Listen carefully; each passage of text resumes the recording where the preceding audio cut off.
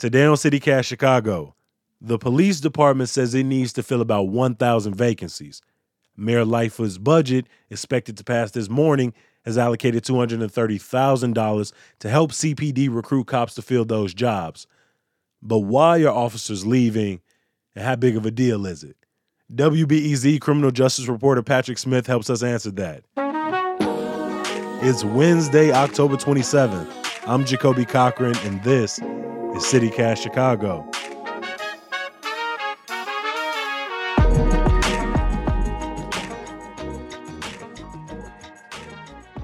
Well, I appreciate you being back with us on CityCast Chicago. Anytime I got some questions about the police, you're one of the people I call. You shoot it straight every single time.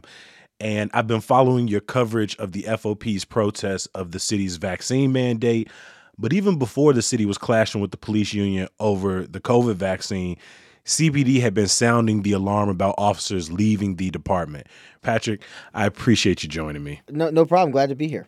I want to make sure I'm understanding these numbers correctly. Can you tell me what's considered full staffing at the Chicago Police Department? That number has changed over the years. I mean, we had a big surge in hiring a few years ago. I'm sure you remember under Mayor Rahm Emanuel. So right now we're at about 12,000 sworn officers. That's sworn officers of any rank in the department. That's down a little more than 1,000 from where we were in 2019. But if we're looking at the last half decade, 2019 is kind of the high water mark. We're basically just back to where we were in 2017. Hey, I appreciate you putting that in context, but you mentioned that 1,000 decrease, right? Is that a significant drop-off of officers potentially? I was looking at just police officers, so that takes out, detectives, sergeants, lieutenants, sort of specialized people. And if you look at just police officers, we're down about 6% compared to where we were in 2019. It's hard to know if that's enough, though, to put a real dent in sort of crime-fighting plans. I also think, you talked about proper perspective. We still have way more officers per capita than most cities. Even down to this 12,000 number, it's not as if we have way fewer per person than other departments in the country. So where are these officers going? Are they just retiring? Are they moving to other departments or professions? Are they just quitting the force? I've certainly seen some news coverage and seen some suburban departments that are saying, we're getting more officers who are leaving CPD. They're not of retirement age and they're leaving Chicago to come work with us in the suburbs. But then the numbers they give out are not big enough to account. It's 5, we added 5 officers or we've had 6 officers apply from CPD. If there is a rush of police officers leaving Chicago to go to the suburbs, that would be a real reversal of what's normally happening. Oftentimes, police officers will work for the Cook County Sheriff or they will work in suburban departments until they are able to become Chicago police officers because, broadly speaking, the pay and benefits is better in Chicago. The game is bigger here in Chicago.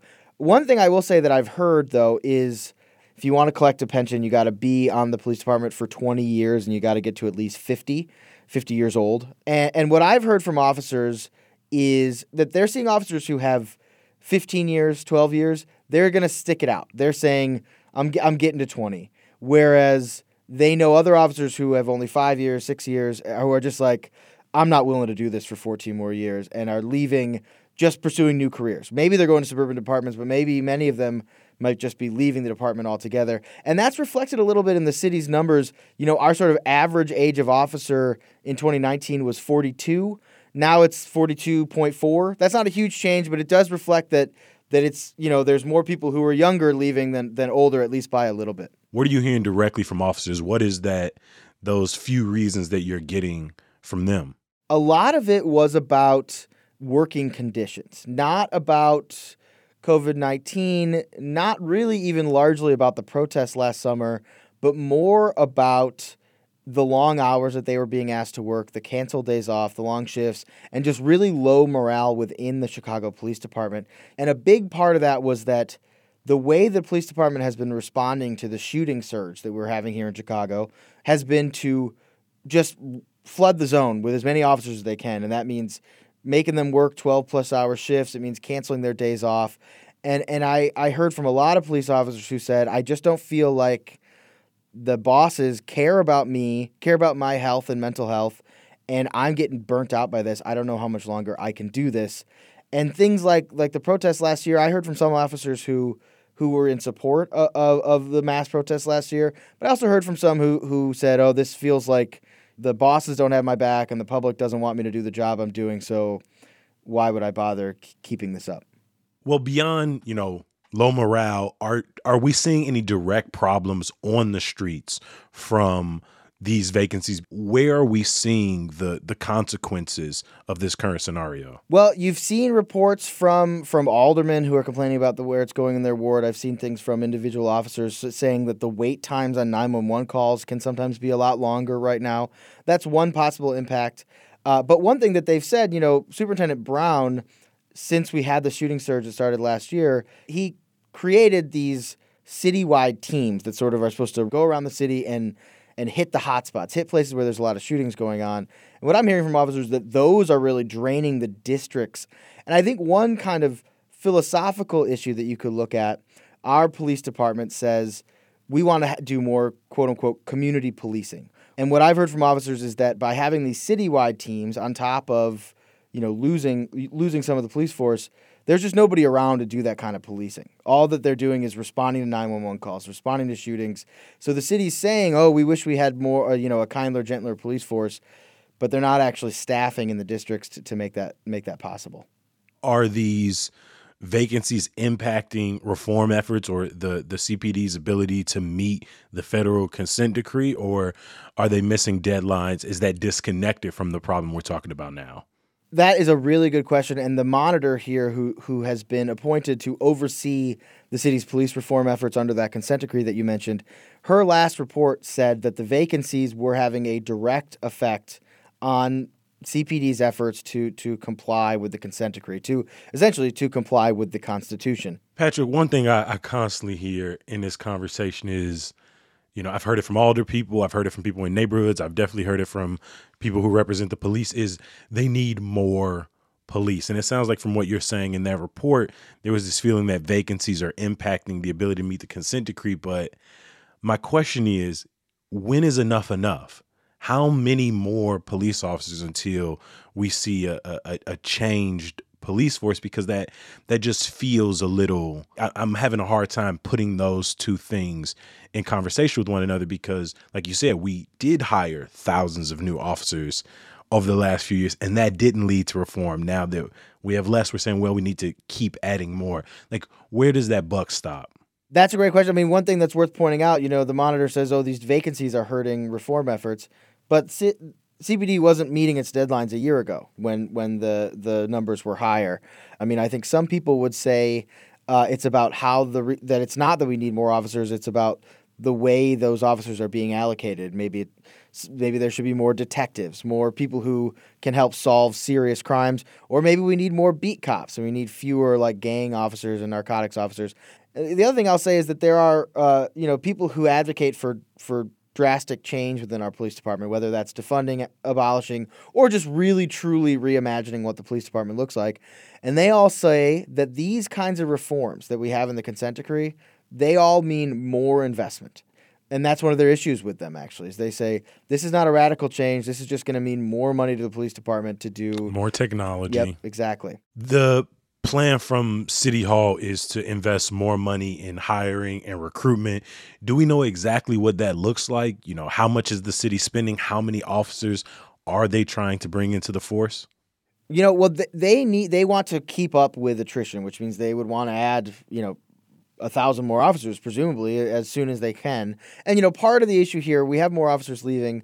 We also did have the academy had to kind of stop for a while because of COVID, so we didn't have new officers coming in.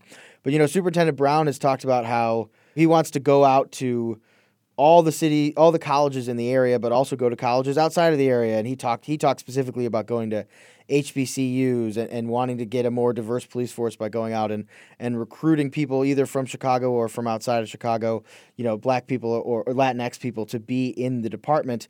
One thing that police leaders have pitched that's a little bit kind of funny when you think about it is essentially that their reform efforts are going to work because all the old officers who don't want to change are going to leave and we'll replace them with new officers. And so they need recruitment to work And they need new officers to come in who, according to them, have sort of more progressive ideas about policing for a real change in the department. That's kind of their pitch. The fact that the average age of the officer is actually getting older, at least slightly older over the last couple of years, that's not a good sign for what they say is sort of their long-term strategy for overhauling the department. I mentioned earlier the trends we're talking about were emerging before all the drama we have currently around the vaccine mandate. Do you feel like that's going to have any significance moving forward on this conversation of vacancies? Because, the FOP, it's threatened that dozens, if not hundreds of police officers will walk out, even though, I don't think we've cracked 30 who've been disciplined to this point. Right. We still have 23, the last numbers I got from CPD who are on no pay status for refusing to provide their vaccine info. I think probably the biggest impact this is going to have is that the relationship between the city and its police officers, and specifically the city and its police union, is just so much worse than it even was a year ago or 2 years ago or 3 years ago. I have to imagine that would have an impact. I mean, that would be something I would be thinking about if I was going to accept a new job at a different newsroom.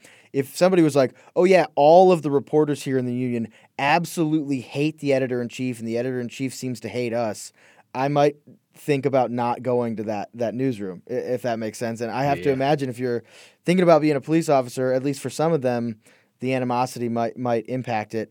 For a lot of people I talk to, when we're discussing investing money in marketing or recruitment, when we're talking about open vacancies, we see an opportunity to reinvest that money, to take this money that will be available naturally and to put that back into some of the programs, some of the resources that people in the community have been asking for. Do you see this vacancy? Do you see this providing an opportunity to use those dollars for something else? I think that certain politicians could have seen that as an opportunity. That is not how the Chicago's administration so far, at least, has taken it. As we said, we're down 1,000 officers, right? So you might think that the budget for CPD would go down for next year just because, hey, we've got fewer mouths to feed, fewer people to pay. But that's not the case. The budget is up next year compared to the current budget. However, if the numbers continue to go down, maybe future leaders or some future coalition will take that opportunity to reinvest in different areas. Patrick Smith is a reporter with WBEZ, joins us on the show to talk most things cops when we need some answers. I appreciate you, Pat. Thanks so much for having me.